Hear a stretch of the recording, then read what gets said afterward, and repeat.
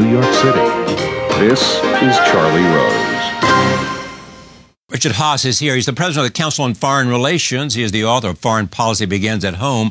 Prior to that, he was director of policy planning at the U.S. State Department for President Bush 43 and was a close advisor to Secretary of State Colin Powell. His latest piece in Foreign Affairs magazine is called The Unraveling: How to Respond to a Disordered World. I am pleased to have him back at this table. Welcome. Thank you, Charlie. So the world is going what in your characterization? Look, there's so much attention being given to the financial markets, and you think about the metaphor of a correction, that we've lost 10% of the value. If there were a share of stock called World Order, Inc., it would have lost at least 10% of its value. It didn't crash. It's not worthless, but clearly the value is not what it was. Is this one of those times that Henry Kissinger talks about, or you talk about as well, where the world is reassessing relationships, or relationships are changing?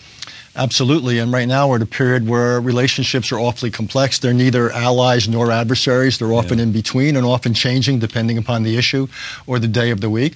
There's also power is spreading around the world, diffusing into many, many hands in many forms. Decision-making is increasingly decentralized.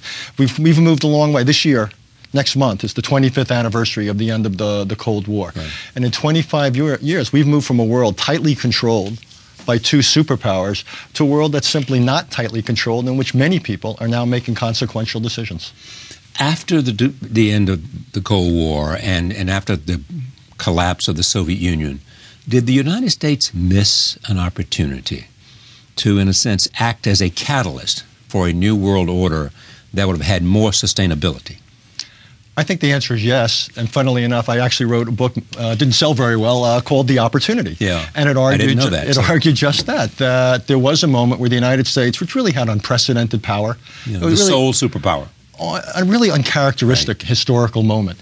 And could we have done more to integrate other countries into different rules and arrangements? And I think the answer is yes, particularly after 9/11. The United States had opportunities. In many ways, we pushed countries away. We saw multilateralism in some ways as constraining. Now, would it have been peace and harmony for all time? No. But could we have created more of a world order than we have now? I think the short answer is yes. And did we miss that because in response to 9/11, first Afghanistan, but later a decision was made to go into Iraq? Is that the crucial mistake that kept us from doing that? That was one of those things, because it helped set in motion some of the events we're now seeing in the Middle East. It's not solely responsible, but it's partly responsible. It also did a lot to weaken the appeal and image of the United States around the world. It also made Americans more wary about